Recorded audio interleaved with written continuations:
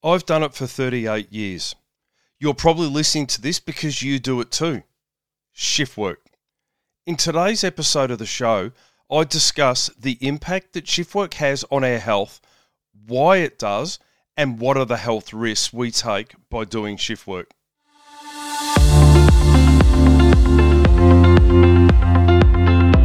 Shift work can be brutal, but it doesn't have to be. Welcome to A Healthy Shift. My name is Roger Sutherland, certified nutritionist, veteran law enforcement officer, and 24/7 shift worker for almost 4 decades. Through this podcast, I aim to educate shift workers using evidence-based methods to not only survive the rigours of shift work, but thrive. My goal is to empower shift workers to improve their health and well-being so they have more energy to do the things they love. Enjoy today's show. And welcome to today's episode of the show. What are the hidden dangers of performing shift work? Now, I've said, enjoy the show. Okay, today I really need you to brace yourself for this episode because it's going to be brutal. What I'm about to tell you comes from an evidence-based perspective and is backed by solid research. This is not rumour or gossip, nor is it even bro science. But it is vital and it's so important that you understand the hidden dangers so that you can make nutrition and lifestyle changes to prevent what the research shows.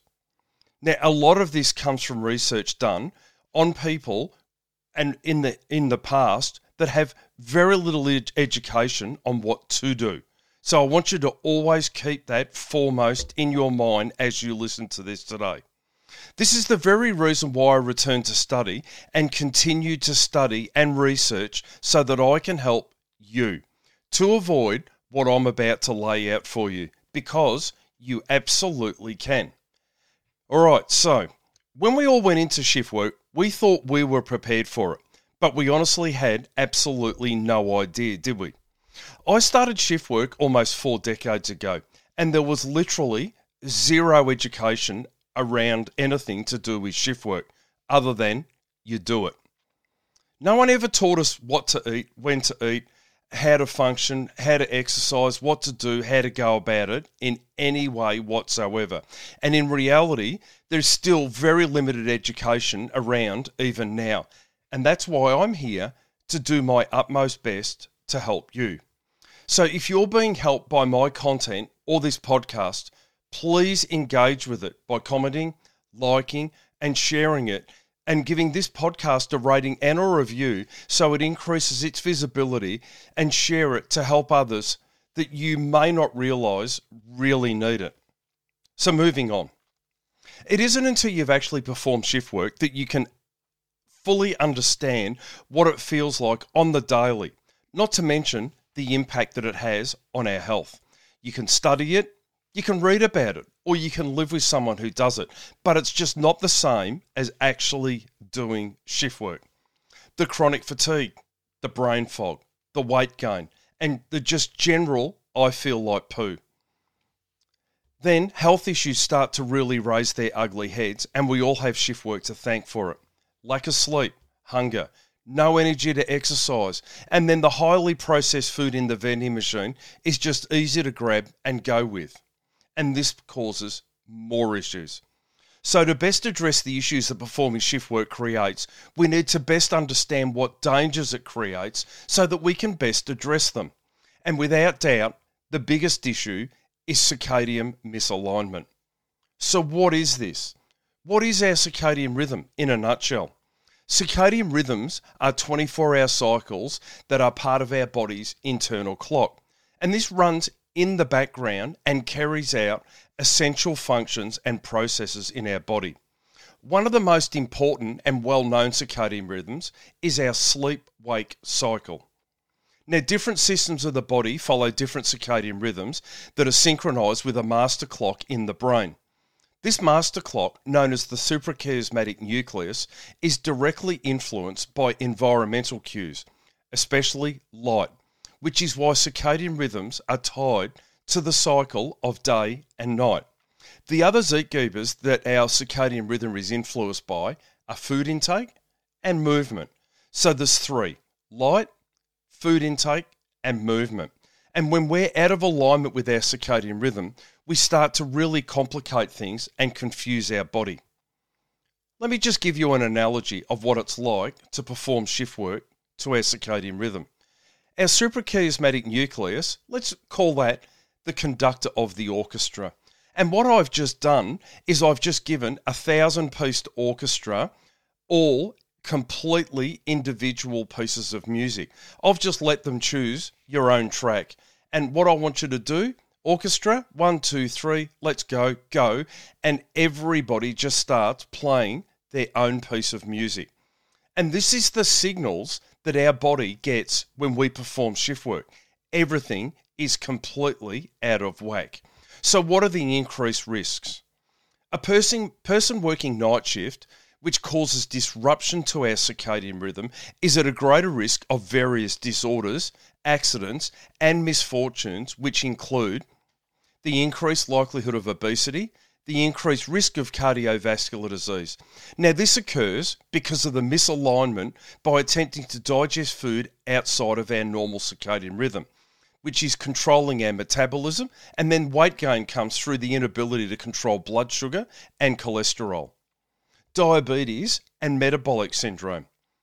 Shift work has been linked with metabolic syndrome. What is metabolic syndrome? Metabolic syndrome is a combination of health problems like high blood pressure, high blood sugar, obesity, and unhealthy cholesterol levels. It's a combination of 2 or 3 of those.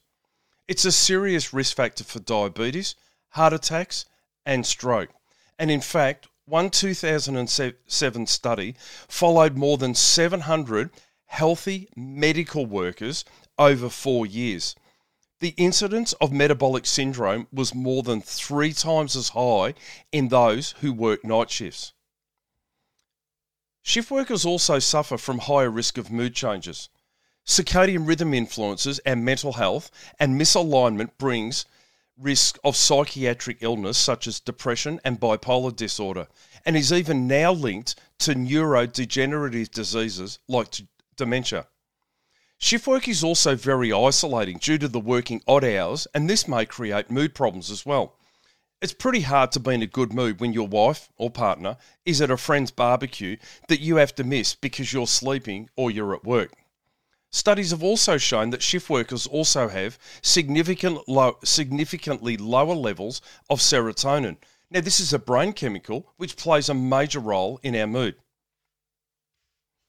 Increased risk of gastrointestinal problems such as constipation and stomach discomfort. Again, this is caused by attempting to digest food outside of our regular circadian rhythm. And this is the very reason why I encourage shift workers to fast as best as they can between midnight and 6 a.m. while the digestive tract is resting and the all-important digestive enzymes and hormones are not being produced. Ladies, your digestive tract is already compromised, and the way it's compromised is you have a stomach which has a lower acid content and it empties slower. You have a longer digestive tract. You have a longer colon and a colon that empties slower. And where is the colon? It is wrapped around your internal reproductive organs, which in the luteal phase of your cycle is also compromised as well. So everything's really upset down there in a really big way. So what we do is we avoid eating outside of that time and we give our digestive tract a rest. What this does is it saves further complicating things. This is also a reason why I encourage shift workers to have a higher intake of water than regular people. Shift work also brings about a higher risk of motor vehicle accidents and work-related accidents. The 3 a.m. flat line is a well-researched thing, and it correlates with a lot of significant events in history which has been caused by accidents. Performing extended nights is also likened to being over 0.05 in alcohol content and a feeling of being drunk. How much can you relate to that, shift workers? Because it literally does, at times, feel like you're drunk. And in fact, your cognitive ability is inhibited sufficiently that it is like being drunk. And also, fatigue, falling asleep on the way home while driving is also very common in the shift working community. We have an increased likelihood of family problems. This includes divorce. Ships in the night. We're not a congealed unit at all. We're sleeping while our partner is awake and vice versa. We have a lower tolerance. We're missing social functions. The sharing of the load declines. Arguments are left unsolved for extended periods. You're trying to keep your children quiet while the other partner sleeps. This all creates massive problems. And we grow apart. One's going to function, the other one's not. One's enjoying themselves, the other one's not.